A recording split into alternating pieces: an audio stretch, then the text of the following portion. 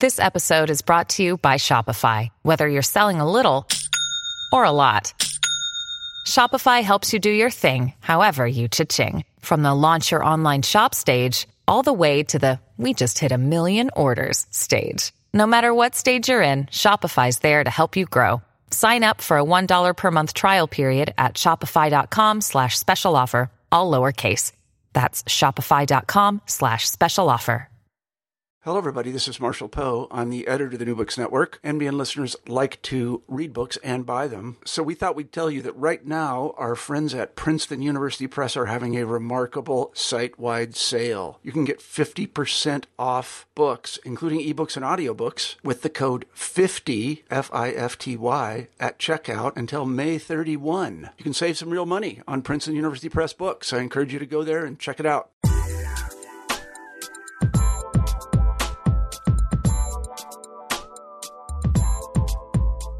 Hi there, I'm Carla Nappi, and this is the New Books in Science, Technology, and Society podcast. Thank you very much for joining me today, and I'm very excited to share this book with you. So today's conversation is about Projit Mukherjee's new book, Doctoring Traditions, Ayurveda, Small Technologies, and Braided Science. This came out in 2016 with the University of Chicago Press. And what the book does is use a series of case studies that in each case look very carefully at the way that the use and engagement with what Projit calls a small technology, a non-spectacular technology, an everyday technology like the pocket watch, the thermometer, the microscope, produced new ways of materializing body metaphors or produced physiograms in the way that we'll talk about in the moments to come, and collectively resulted in a modernizing of practices and concepts of Ayurveda. And this is particularly in the context of British Bengal in the late 19th to early 20th century. So this is going to be, as you can hear, absolutely required reading for anyone working on medicine, health, its practices and histories in Asia. But it's also really closely and carefully engaged with a number of methodological and historiographical threads and concepts that rooted in science studies much more broadly conceived. So as you'll hear in the conversation to come, Projit is very, very careful and sort of very clear about the fact that this is also not just a book about the history of medicine, but it's also very much a book about the history of science and the engagement between science and medicine. It's doing all kinds of interesting work that you'll hear about in the hour to come. It's an extensive interview, so I think I'll leave it at that and let you get right to it. But just thank you very much for listening, for your support of the channel, and I hope you enjoy. And I really do hope that you have a chance to get your hands on a copy of the book. There's so much in here that we could only very barely touch on in the course of this conversation and in this medium. And there's so much in there to reward the reader. So get your hands on a copy of the book if you can and enjoy the conversation. And thank you for listening. I'm here today to talk with Projit Mukherjee about his new book, Doctoring Traditions. Welcome to the New Books in Science, Technology, and Society podcast. Projit, thank you, first of all, for writing a really exceptional book that I'm super excited to talk with you about, and also for making time to talk with me today. I really appreciate it. Welcome to the channel. Thanks, Carla. Thanks for having me here, and I'm looking forward to this because I've learned a lot from many of our chats over the years, and so I'm sure this is, and I'm sure those things have found their way at some level into the book. So looking forward to this, really. Well, Thank you. That's kind of you, and I'm really looking forward to it too. So let's actually start for listeners who haven't had the benefit of knowing you for years, as we've been having these conversations for years. Let's talk about how you came to the field. What brought you, first of all, to the history of science and medicine as a field, and why Ayurveda specifically? Well, it's actually like I think most of these stories kind of serendipitous. A friend of mine who was a few years my senior at as an undergrad, he got the Rhodes Scholarship from India to go to Oxford, and he wasn't sure if he would be able to come back for fieldwork. And so he asked me to help him photocopy a lot of his primary sources, which were all old newspapers. And I was a senior undergrad then in Calcutta, and it's the first time I saw old newspapers. And I was struck by the ads on the front page because, this is true, I've later realized for most newspapers, but I had no clue that there were, firstly, like tabloids, 19th century newspapers had like almost their entire first page devoted to ads. And moreover, I didn't have any idea that like about 2/3 of those were ads devoted to medicine, and particularly sexual medicine. And I was like, that turned my head about what I thought my great-grandfather's generation were about. I didn't think of them as a kind of Viagra popping ultra-virile. So that got me into it, into these. I wanted to initially write a history of advertisements in India in the 19th century, but then I realized the kind of there was very little background information other than the ads themselves, and I wasn't very keen on doing a kind of art history project looking at the images alone.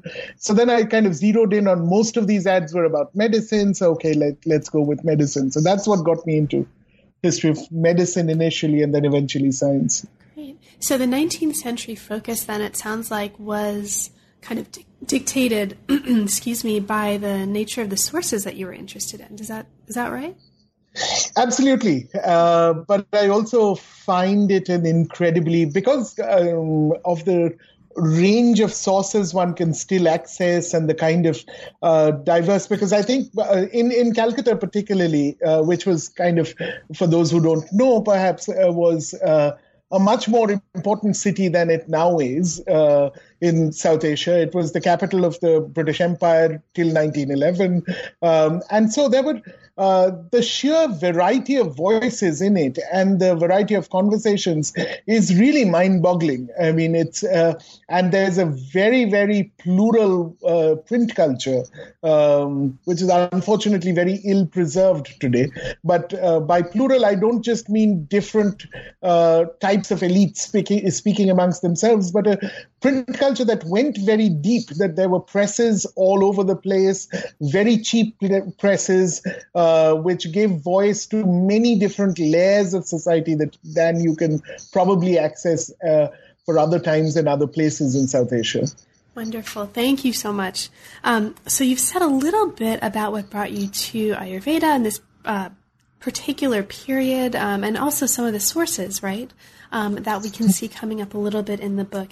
How did you come to focus on this particular way into the topic? And by that, what I mean is not just a focus geographically and temporally, right? So the book focuses on British Bengal between about 1870, which is a period where you locate a rise of a print culture you've talked about, and 1930, but also kind of the emergence or the making of a modern Ayurveda. And I say that in quotes, and I say that as a concept that you bring a lot of real thoughtfulness, right, and like nuance to, rather than taking it for granted. Why this particular approach, and why a monograph that looks at this particular transformation?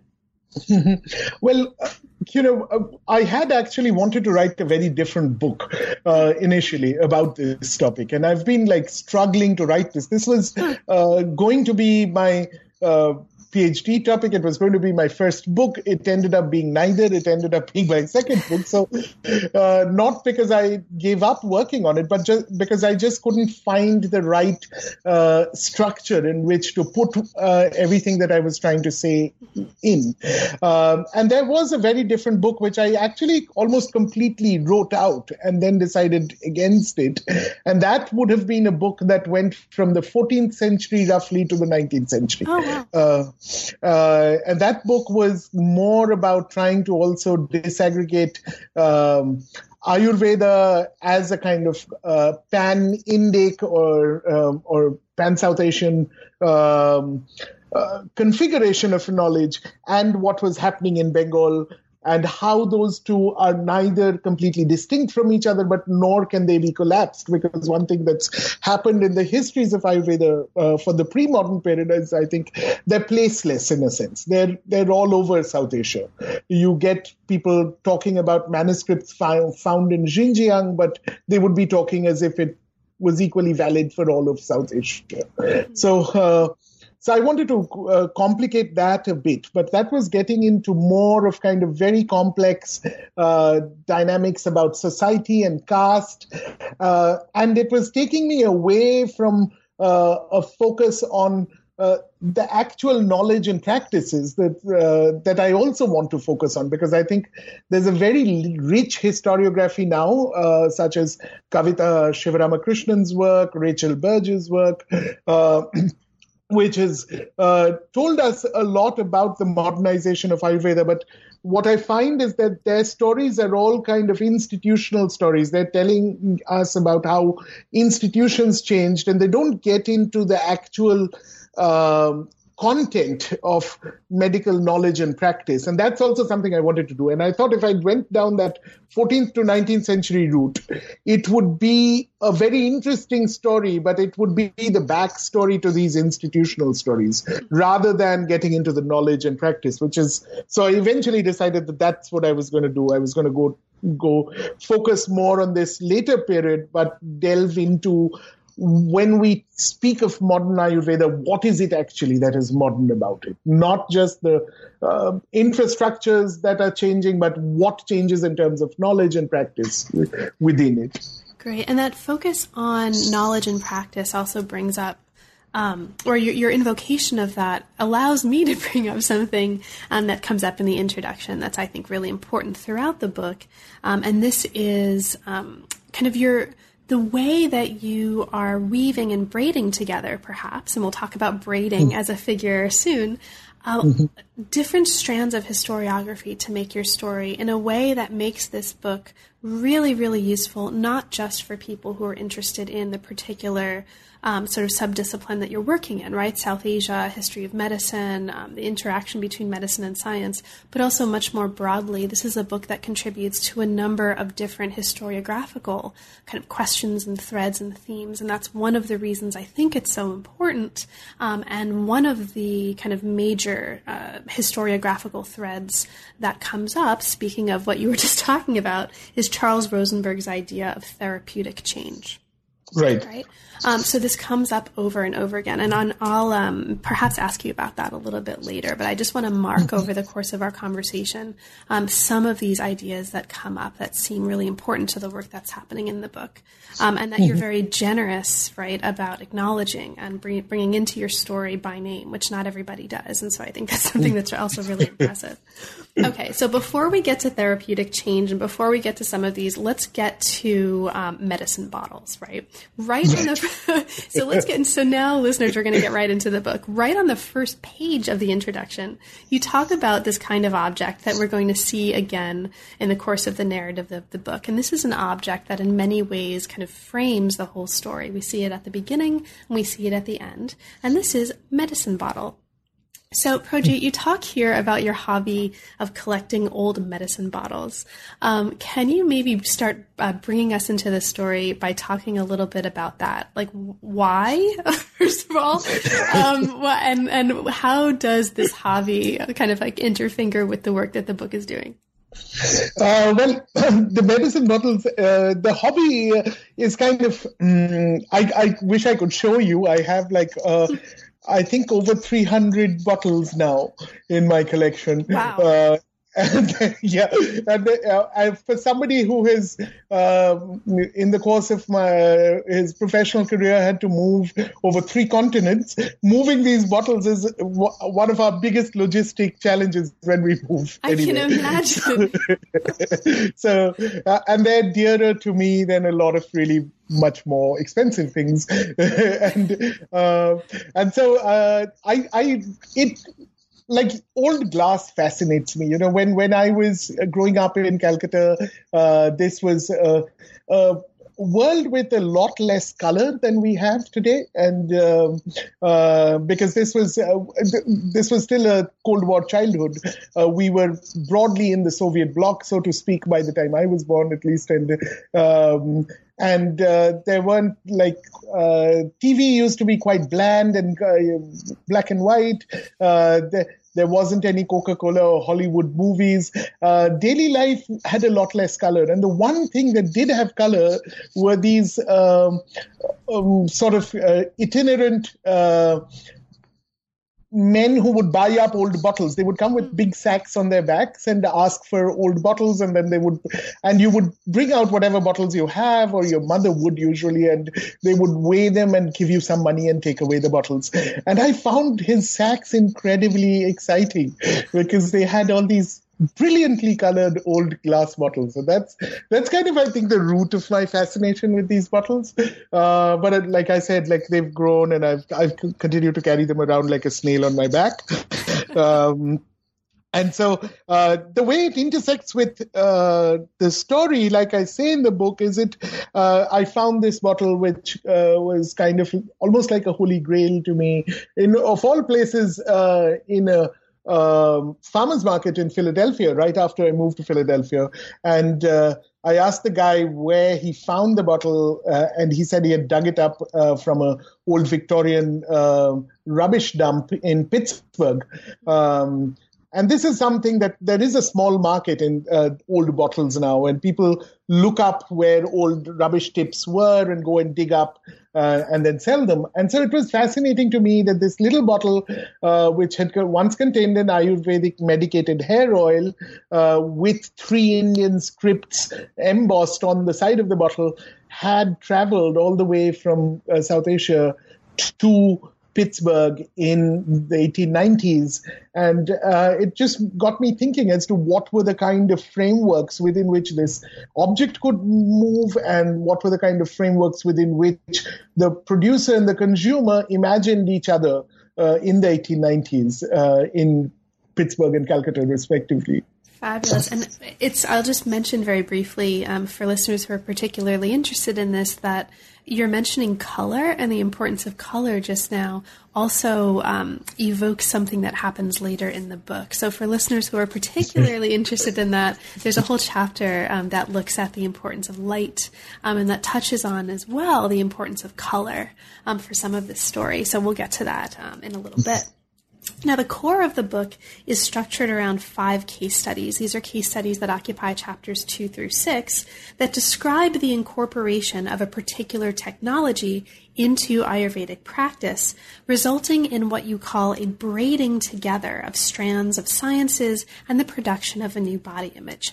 So there are at least a couple of elements of that description that I'd like to ask you to talk a little bit about, because they're absolutely central to the work that the book is doing.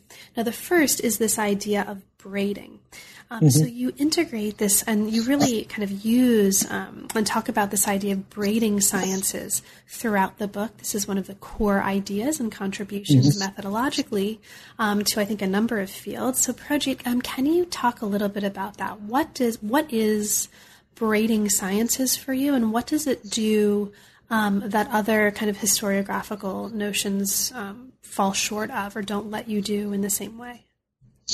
I'm really invested in this idea of braiding sciences. So thank you for giving me an opportunity to talk about it.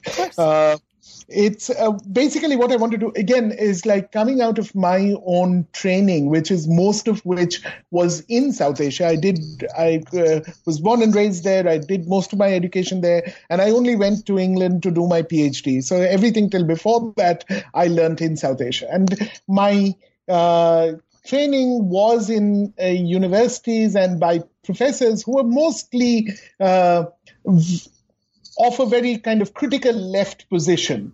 And so this was a moment of great change in the 1990s in India, when our political spectrum was beginning to lurch uncomfortably to the right, which unfortunately it has continued to do since. And one of the main challenges for us was how to write histories that were anti-colonial and non-nationalist, and kind of disputed any kind of essentialist idea of the nation, or to use Prasenjit Duara's term, how to save history from the nation. This was a very immediate, everyday challenge that I can go into, but I'll avoid now going into the various kind of everyday ways in which history was being forced to take a stand against xenophobic essentialist nationalism in South Asia in the 1990s. And so I was always very dissatisfied with these moves for global versus local, or even I think in its latest iteration, this which I find very promising, this go-betweens literature or the circulation literature. I find it very productive. But what I always am disappointed by is that it becomes a transaction between savant elites on both sides, and there's a way in which willy-nilly, whether consciously or not, a kind of binary is reproduced in which there's a kind of there's the West, and then there's India, China, whatever is the place you're talking about, that gets homogenized in a way as well. And so what I wanted to do with braiding was I was trying to find a frame that would tell me, that would allow me to tell a story that brought out the plurality on both sides. So not just the plurality on the non-Western side, but also the plurality on the Western side. And I thought, and particularly also bring in the subalterns. My training has been within the subaltern studies tradition. My supervisor was one of the founders of the Subaltern Studies project. So I also wanted to bring in the subaltern. So if you have these three groups, then you have, like, in a sense, the European elites with all their plurality, you have the colonized elite with all its plurality, and you have the subaltern with all their plurality.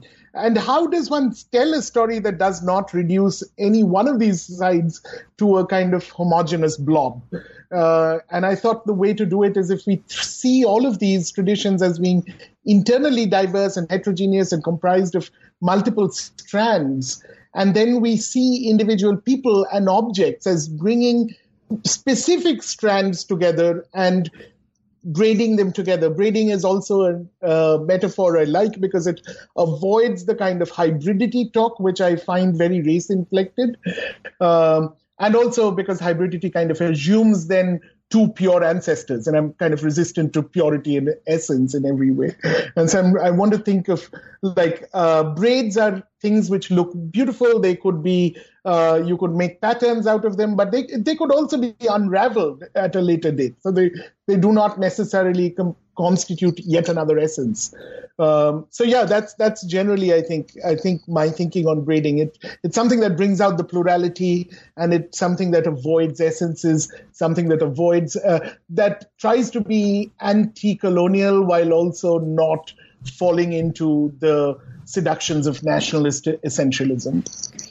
Now, one of the kinds of things that affects or that enables this kind of braiding is the use of, the integration of, the engagement with small everyday technologies, right? Non-spectacular technologies, you call them.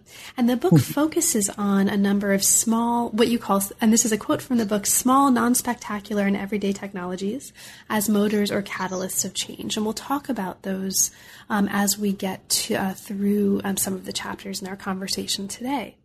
But another kind of thing that's produced, aside from the braiding by these technologies, is a series of what you call physiograms. So this is another key aspect of the analysis. And in addition to pointing out an important or a number of important small everyday technologies in each chapter, you also point out particular physiograms that emerge in the context of each chapter. Now, you're very explicit in saying that this notion draws on John Tresch's notion of cosmograms, and listeners of the channel will perhaps recall that conversation with him about his book some time ago, but this is actually doing work that's quite different. And so could you, for listeners who haven't yet had a chance to read the book, talk about this notion of physiograms and the work that it's doing for you here? Well, the physiograms, I think, again, come out of partly also the kind of interdisciplinarity in practice that you mentioned that I try to engage in the book. And I'm drawing a lot, as you would have seen, on anthropological literature. And for instance, I'm really...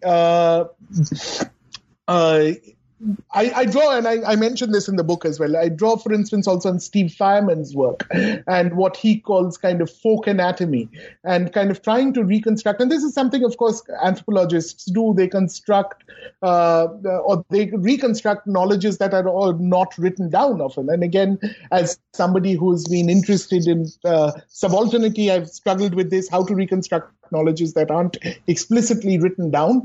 The one thing where I kind of am less comfortable with that anthropological literature is because of the generalization at the level of culture.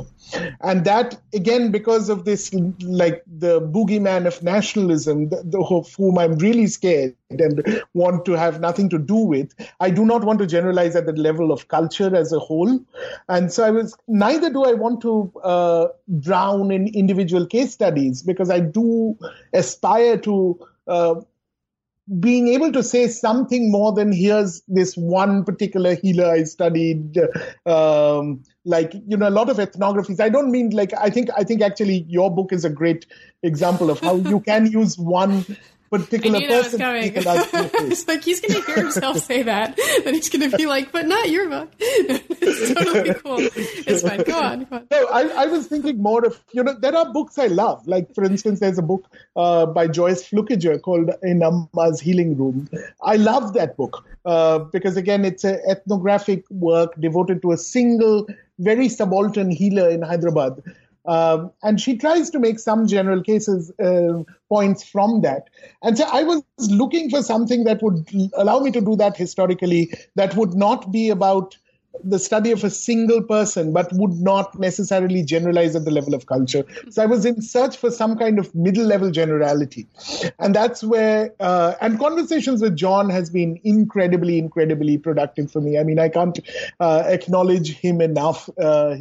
Having him as a colleague is wonderful, and it kind of is such a generous and imaginative historian that I always find engaging with him and his ideas extremely productive. So he had this idea of materialized cosmologies, which were kind of middle-level generalizations about the cosmos, which weren't shared by everybody, but neither were they reducible to a single individual. They were sort of things that were incomplete, but you could see them in the work of multiple individuals at a given moment. And I took that on, and I came up with physiograms, which I think of as kind of materialized physiologies or body images. And this, again, goes back also to Charles Rosenberg's therapeutic change argument, where he thinks that what really allows you to map therapeutic change in all its diversity is the change in the way the body is understood. So what he calls the body metaphor. And again, like how to come up with a more plural idea of body metaphor, where I don't say that all Bengali Ayurvedists thought this, but I can say that there were these kind of broadly shared images of the body, which you can see materialized in practice and writings of multiple practicing Ayurvedists in this period. So that's how I kind of get to physiograms, and that's what I'm trying to do with it. And one of the things that's really interesting about the book, from the perspective of practice and historiography, is the way that you're accessing these physiograms through really a variety of kinds of writings. And so one of the things that's really striking, and this comes up, I think, in chapter 1 for the first time, is that you're also using fiction as an important source to get at some of this. There's one novel, or there's one work of fiction in particular called Arogyo Nikitan. Is that right? Yeah. That comes up at the very beginning and that you constantly come back to. Can you talk a little bit, just very briefly, about the importance of fiction to the work that you're doing in the book, and of that novel in particular to what's happening here? Well, absolutely. I mean, I could go on forever on fiction and history because that's like really something I love. Yeah. But this particular novel is a very interesting one. It's also been made into a movie. It was a very critically acclaimed novel when it came out in the 1950s, got a big literary award in India. But what I'd never realized, and it kind of has a lot. It tells the story of 3 generations of Ayurvedic physicians in a small little village in Western Bengal, and how their world and how their practice changes over this period. And it's animated through clash between a very idealistic modern doctor who has been, right after independence, sent out is a biomedically trained doctor sent out by the government and absolutely has no time for traditional medicine, quote unquote, and thinks Ayurveda is a bunch of bunkum. And this clash and how it unfolds and the gradual mutual recognizability that emerges between him and the aging scion of this dynasty of Ayurvedic physicians. It's a fascinating story, but what I didn't know and discovered during my field work in my PhD years was that when this author, who's a very well-known literary author, when he was writing this book, he was also into politics, and he was a member of the local legislative assembly, elected in the very first elections after Indian independence. And his best friend in the political party was this guy who was, again, a very eminent Ayurvedist and scion of a long and very respected Ayurvedic dynasty. And so when he was writing this novel, he actually discussed drafts with this guy. So its status as fiction, it has always been seen as a fiction, but the novel is, I think, somewhere in between novel per se as a complete work of fiction and a memoir of his friend and his take on the world.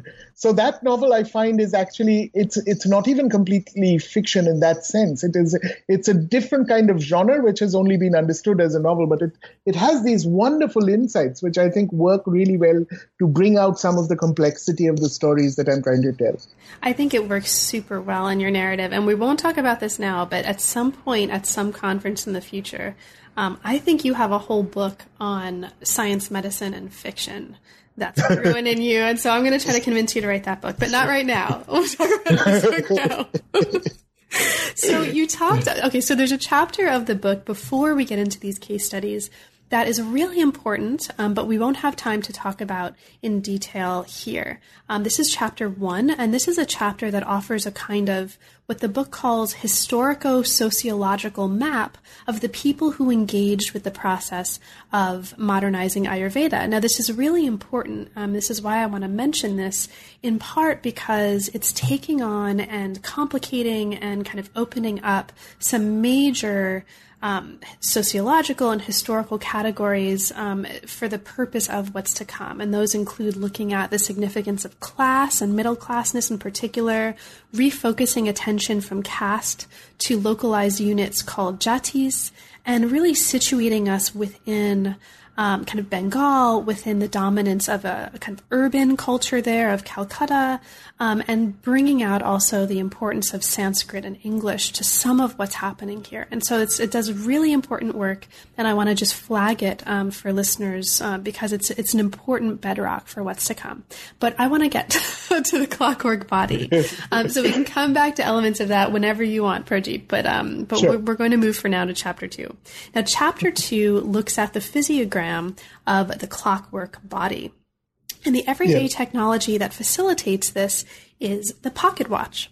Now, there's a lot that we can talk about here, but just as a kind of example of how these everyday technologies interfigure with and produce these physiograms, let's talk a little bit about the relationship between the pocket watch and this clockwork body. Just very briefly, you talk here about the importance of the pulse as a site of intense boundary marking and boundary making. And one of the things that's happening here is you're showing us through this kind of history of the use and practices around the pocket watch, the ways that the pulse as a sort of marker of boundaries was marking different ways, for example, of measuring time, right? And the existence of alternate temporal cultures. So for you, I think that I'm just going to hit this ball back to you. What for you is most fascinating about the kind of work that's happening here, using the pocket watch to produce this physiogram of the clockwork body and the kinds of pluralities that this lets us see that we might not otherwise see? Well, of course, I mean, as you know, pulse has such an iconic importance for so many so-called quote-unquote traditional medicines.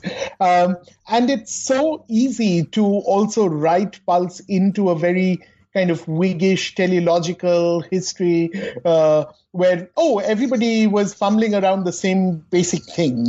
And then we got to, and then it sort of straight line from there into other things.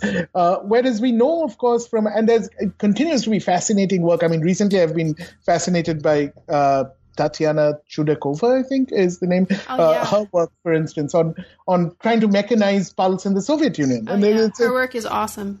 It's really awesome. Yeah. And so I think pulse is interesting for me because it is so easy to miss the pluralities in it and to see it as just one common universal thing.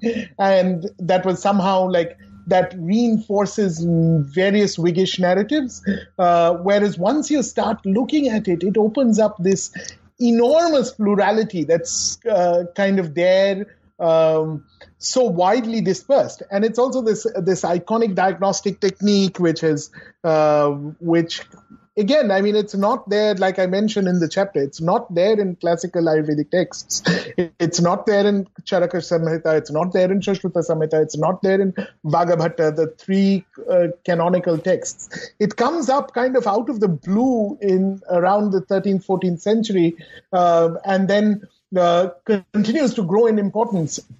But it gets radically transformed in the 19th century once you have the pocket watch. And the pocket watch, what I'm trying to argue, and this goes back to that previous chapter that we skipped over, the reason somebody wants to have a pocket watch is not actually medical, in my view, originally, but it's because you're kind of like Victorian middle classes across the world. You kind of define your class identity as a middle class person by consuming things like pocket watches. If you're a respectable gentleman, you have a pocket watch on a gold chain in your pocket. And so a lot of these elite Ayurvedists are doing that, I feel. And then at some point, once they have it, they're producing all this. And I tried to show this in the chapter, that they're producing initially this new numeralized data about the pulse instead of the kind of qualitative data, which was more about, this pulse is like the gait of a marsh snipe or like the gait of a snake or a frog. Instead of that, you're now getting like numeralized counts of pulses, but they don't quite know how that fits into their imagination of the body. So then once the data is produced, you need to make sense of that data. And that's where the braiding happens by drawing on very specific strands of electromagnetism, by drawing on very specific strands within the Ayurvedic heritage. It kind of braids them together and creates this, what I'm calling the clockwork body, where the body is increasingly imagined. And this is, again, a familiar theme for Western historians of science, that the body being imagined as a clock, as a kind of clockwork. But I think the Ayurvedists taking it on are making it do slightly different things. It's also, they can never, partly because they're also working through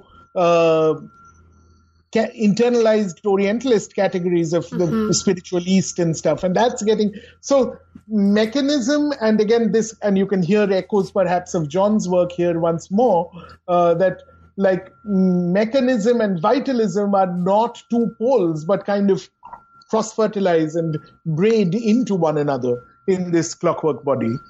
That's right. And one of the really interesting kinds of implications, or a number of the kinds of implications that come from this, are not just about, and you show us this, right, engaging data, understanding how to practice, with pulses of various sorts, and I use that term very loosely, but also, and this is the point that I wanted to get to, you're showing here, among other things, that the pocket watch is also enabling or facilitating a shift in bedside manners, a shift in the kind of affective responses happening in the patient-physician relationship, and it also enhances the authority of the physician. So there's a lot of kinds of work that these technologies are doing that may not be obvious, that the chapters really bring out, and I think this is a beautiful example of that. Now we move from here to several more physiograms. We won't have a chance to talk about each one, but the next one I think we should at least touch on, and this is chapter 3, which explores the physiogram of what you call the Snayubic man. Mm-hmm. Now, this is a physiogram that's produced through the everyday technology of the thermometer. And there's so much we could talk about here, right? I mean, the chapter talks about notions of body heat, relationships between body heat and fever, kind of opening up what we think we're talking about when we talk about fever. It talks about the significance of letters as sources for understanding conversations about illness. There's lots and lots of stuff happening here. But one of the really interesting things is your discussion of these things, snayus. Am I pronouncing? Mm-hmm. I pronounce everything wrong, but I'm just going to give that a shot. You're pronouncing everything perfectly. Yay! So you show us the existence of these things, snayus, which may look like they are mapping onto a nervous system, but they're importantly different when they're mapped onto a body from what's happening in kind of a more conventional nervous system diagram, and that difference becomes actually really important. So what is Snayubic man, and how does that come out of, or what's for you perhaps most interesting about the way that comes out of engagement with a thermometer? Well, I think the Snayubic man, the kind of what's really that's the one physiogram for which I actually have an illustration, I think, which is great because it helps me anchor my thoughts in an actual image. So this image is on page 153. Mm-hmm. And you can see the image. And what's really exciting about that image for me is that this is this weird book where you have the page actually split in half. And there's an Ayurvedic discussion of various diagnostic technologies going on the top half. And the bottom half, which is supposed to be a footnote, is almost as in terms of space, almost as large as the upper half. And it's telling you a completely parallel story about how the uses of thermometers and uses of other kinds of tests, including, say, urine tests and stuff, are going on. But the image that you will see on 153 is two things I would like to say about it. One is that if you picked up that image and saw it, you'd see that there's no brain. Mm-hmm. The image gets, and this is particularly interesting for me because I think there is, as a number of people have argued recently, that the modern personhood from the late 19th century, increasingly through neurology and other things, gets reduced to brainhood. And it becomes like we think of ourselves as our little brains. And so nowadays people want to freeze their brains when they die so that if they ever come back. But they don't need the rest of the body. They just need the brain. So it's quite interesting that this conversation on the Ayurvedic side, which is drawing on these very same currents or a lot of the overlapping currents about nerves and nervous systems, does away with the brain altogether. And so it becomes a kind of hydraulic system where things flow evenly. So the head space in that image is just like a bunch of nerves again. So it's a properly circulatory image. And I think this is radically transforming what the doshas, which are usually translated as humors, but I don't want to translate them as humors, as I say in the book. But Vayu, Pitta, Kapha, the three kind of parahumors, if you will, that are central to Ayurvedic pathogenesis, they're not imagined as fluids that flow around the three similar fluids. They're subdivided into 5 parts each. Each part is thought to be in a particular place in the body. Disease happens not just by imbalance, as like 10 million popular Ayurvedic books tell you, but it's but it happens because of the particular subhumor being displaced from the place. So it's as much about misplacement. So this whole idea of a uniform body space where things just flow around and need to be in balance is a very hydraulic metaphor, which homogenizes the internal space of the body. And all of that happens through this idea of heat initially, because once they start getting an idea about body heat as an index of fever, and fever is, of course, one of the master pathogenic categories or pathological categories, I should say. It is the disease, as it were.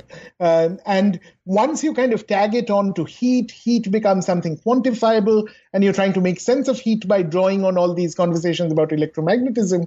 And that's where I think we start constructing this uniform, homogenized body space that is going to become central to modern Ayurveda. Excellent. Thank you so much. And so there's so much going on in that chapter. There are also a number of other chapters following this that I'll just kind of briefly mention that are doing functionally similar kinds of work insofar as they are presenting one or more key everyday technologies that are generating new materializations of kind of body concepts. So chapter 4 looks at vision and seeing, and it presents a story about the way that the microscope facilitated the emergence of what you call the chiaroscuric man, the physiogram.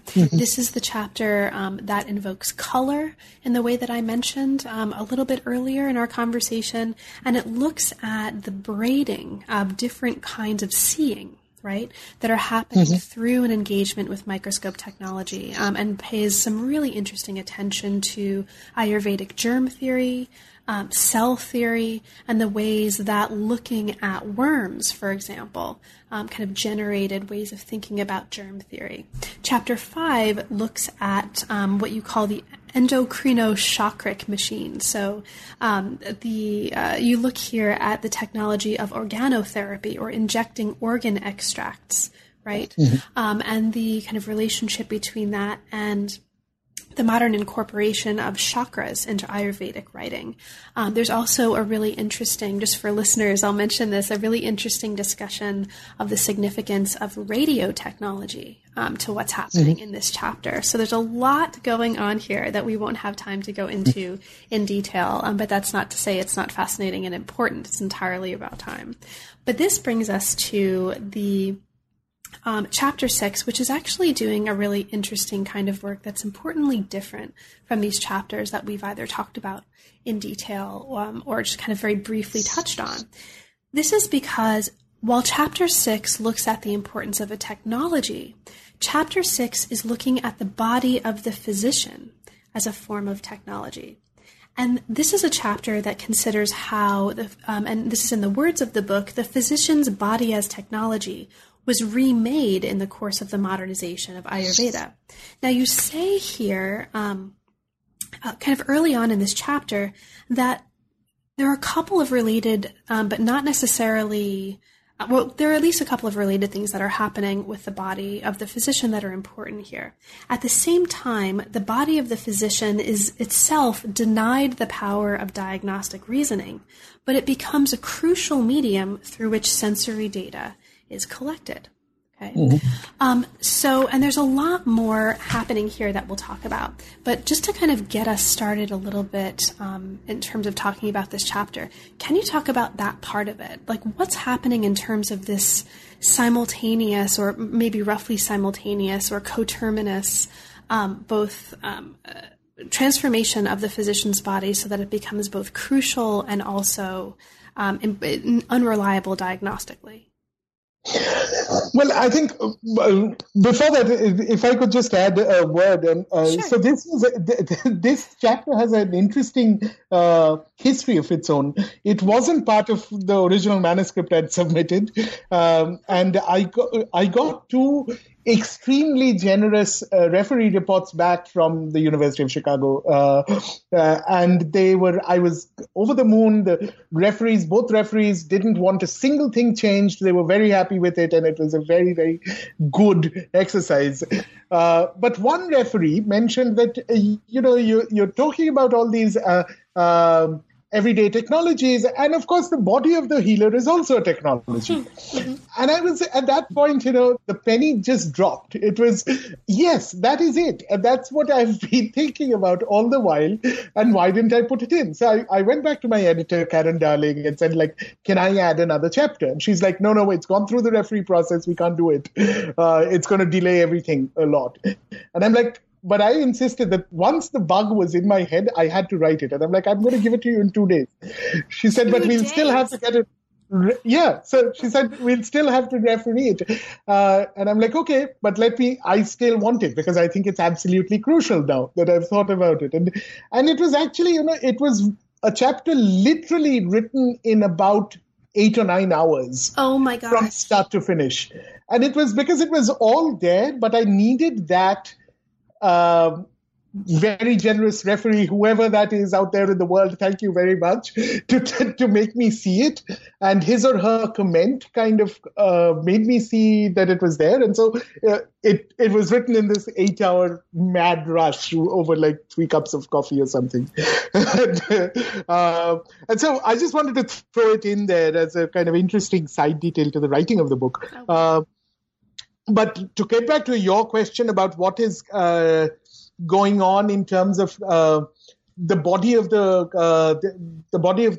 physician, I also find these music metaphors which are used to train again in the pulse texts throughout the 13th century. That's one of the areas where the body of the physician is most important, because you have to tune your body as a physician to the body of the patient. And it's actually the image is used as one of tuning, it's always different musical instruments that are invoked. And it's also interesting how that changes from a sitar to a violin through the coming of modernity. The practice of bodily cultivation as a healer. And at the point when it shifts, I think around the turn of the 20th century, when it shifts, that's when this shift happens from the body of the healer being a diagnostic technology to it being a technology useful in the making of medicines with a small m. So its function completely changes, because diagnostically it has been displaced now. So diagnostically, pulse is read with a pocket watch. You are using a thermometer. You're using probably also urine tests and such like. And so the importance of the physician's body as a diagnostic tool declines. But where it comes up is in making the medicine. So there are these constant protestations that the physician personally selects the herbs, that they manufacture the herbs in a way that is ritually pure, that the physician's body is ritually pure when he's, so to speak, cooking the medicines. And so this flip from the physician's body being functionally important to diagnosis to it being functionally important to the production of medicines. That is, I think, the flip that I'm trying to talk about. Great. And you do talk here about the importance of the way the physician's body or the physician itself is reconfigured as a gem collector, right? And here also these medicine bottles come back in. So I need to just kind of mention this because as you've mentioned, the importance of medicines or pharmacy perhaps comes in really importantly in this chapter. You talk about the way that practice becomes increasingly equated with knowledge and competence in pharmacy. And those pharmaceutical elements are specifically liquid. And so the chapter pays really, I think, interesting attention to the importance of material culture insofar that it's looking at the connection between the rise and importance of a particular kind of liquid medicines, passions, extracts or astringents, and the relationship between that and the fact that medicine bottles had become iconic signs of medical modernity. And so there's a really interesting focus on medicine bottles, on material culture, on liquids and liquidity, and on pharmacy here in Chapter 6 for listeners who haven't yet had a chance to read it. Now, this brings us, Pradeep, to the conclusion, which does much more than merely summing up what's happening prior to the conclusion in the book. It does that work as well, briefly, in the first part, but in the second part, the conclusion offers us an account of what did not make it into modern Ayurveda. What you call the styles of thinking about the body that became impossible as a result of the kinds of modernizing processes that the book recounts. Now, there are a number of interrelated examples that you talk about here in this part of the book, but I'll ask you perhaps to talk about one of them that comes up, and feel free to bring in others if you'd like. You talk about the idea of the hyperphysical body as one of these elements that did not make it into modern Ayurveda. Can you perhaps use this as an example to illustrate kind of what you're talking about here in the conclusion, and talk about why this is so important? Sure. And this is also going to give me a chance to acknowledge my debt to two other authors, anthropologists from whom I've learned and borrowed a lot. One is Jean Langford, whose work Fluent Bodies was enormously liberating at grad school when I first encountered it. I mean, the imaginativeness and the kind of the way she actually looked at, instead of the Indological work and the classical studies work, which was interesting in its own way, but didn't see some of the creativity in the modern versions of Ayurveda. So Jean's book did that. However, the one thing I was kind of uncomfortable with again was this kind of clear polarization between what she called a fluent body of Ayurveda and a docile body of biomedicine. And I thought, well, the biomedical body is not singular and neither is the Ayurvedic body. And the modernization process actually, I think, makes the body somewhat, the Ayurvedic body, more compatible with biomedicine. You see that increasingly now with so much of overlap with, I don't want to call it biomedicalization in a kind of clear zero-sum way, but there is an increasing tendency within mainstream Ayurveda to use more and more biomedical technologies, biomedical concepts, and there's a lot of cross-fertilization happening. So the bodies are not as incompatible. However, having said that, I also recognized from Jean's work that there is something that is getting lost, that was quite incompatible with Ayurveda. I just didn't think that Ayurveda in its modern form remains that incompatible. So what I wanted to do in this chapter is look at, okay, Ayurveda produces, modern Ayurveda, quote unquote, produces this new body image, which is more compatible with the biomedical body, but not exactly similar either.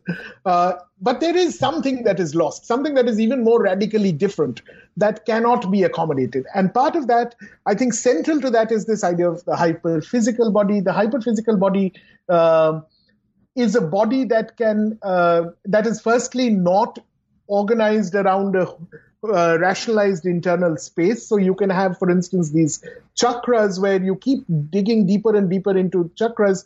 What Ayurvedists since the 1920s have tried to do, even now try to do, is say the chakras are just metaphors for synapses or something else, some other organic structure. But if you actually read them, you dig deeper into the chakras, and at some point you're no longer within the body, but you're in this cosmic space where gods inhabit, gods and the entire cosmos kind of inhabits within that single chakra.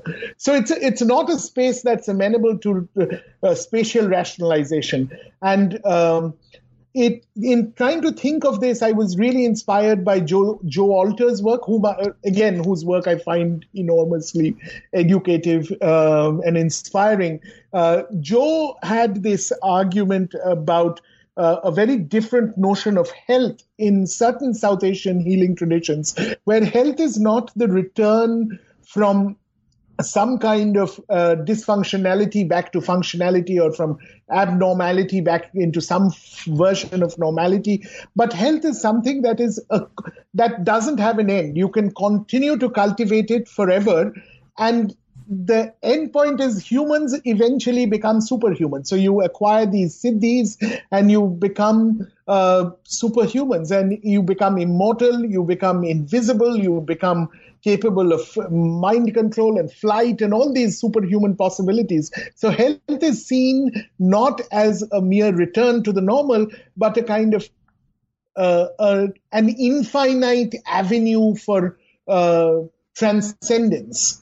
And I think the hyperphysical body is at the base of that, where its cultivation is not about just extending biological life. So it's not biopolitical in that sense. It is biomoral, but it is also biotranscendental in a sense, that it is about a body that is not rationalizable, that is not tied to just simple biological life and longevity, but that is about transcendence, about the possibilities of ordinary human beings becoming superhumans.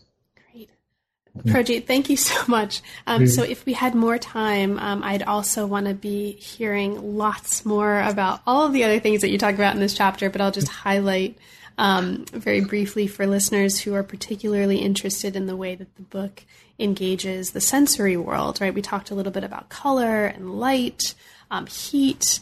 There's a really interesting discussion here in this conclusion on aural, AURAL therapies, so sound, and the way that sound is actually potentially part of this story. So check out the conclusion if you are interested in sound studies, listeners, and you'll find a lot of good stuff there. So Projit, there's obviously, right, a ton of things that we haven't had a chance to talk about. It's an extraordinarily rich book. Given that, though, is there anything in particular that you'd like to mention that didn't come up in the course of our conversation, perhaps especially for listeners who haven't yet had a chance to become readers? I guess we've covered most of the things that I would really want to talk about. I want to reiterate once more my commitment to this idea of braiding as a way of getting out of kind of encounter framework where there's the West and the non-West, and they somehow collide, and even if there are friendly exchanges, that it's between two homogeneous wholes.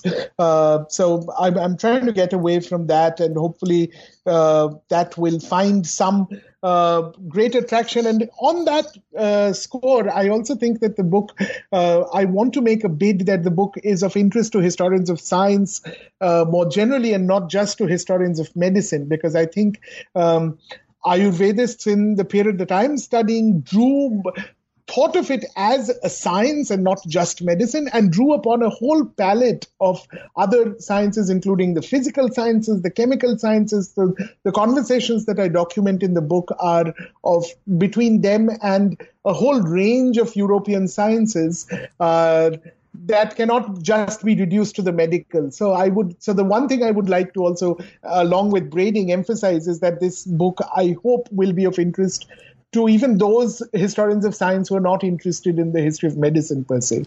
Excellent. Now that the book is out, aside from the book that I'm going to convince you eventually to write about fiction and history of science and medicine, and we'll get there. And that should be easy, right? I mean, if you can write a chapter in like 8 hours, that's like a weekend's work or something. But aside from that, what's next for you? What are you currently working on and inspired by? So I am actually getting quite deep into my next project at this point. And there's what I'm interested in is, it's still not fully articulated though, in thinking about the way we think of group inheritance. and let me, this sounds even worse than it does in my head now that I say it. But basically what is of interest to me is a longer history of genetics in India, which has become quite a big field, acquiring a lot of government funding. And that's not recent. That goes back almost to not almost, it does actually go back to the very beginnings of classical genetics. And that has kind of increasingly biologized our idea of inheritance in a way.